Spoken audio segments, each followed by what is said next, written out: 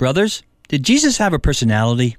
Hi, I'm Jay Cookingham, founder of Strategic Fathering Ministries, when a man up moment. Well, you have one, and we're made in the image of God. Of course he does.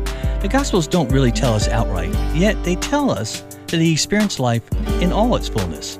He had a job as a carpenter, he traveled, had friends, he ate meals, he got tired, he sweated, he laughed, he cried, and he even got angry. He was both tender-hearted and fierce. He hung with outcasts and the elite and showed no favoritism.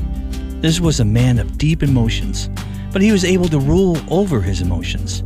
He faced temptation, he wrestled with the enemy and the enemy's propaganda. In the wilderness for 40 days, with conversations with religious leaders, and in the garden, he faced temptation to bow to lesser things. He was betrayed, stripped, and beaten. This man drowned in his own blood on the cross. This man knew suffering.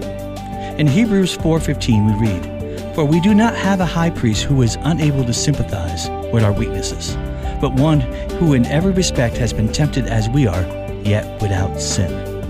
When Jesus was tempted, he didn't flex his God muscles.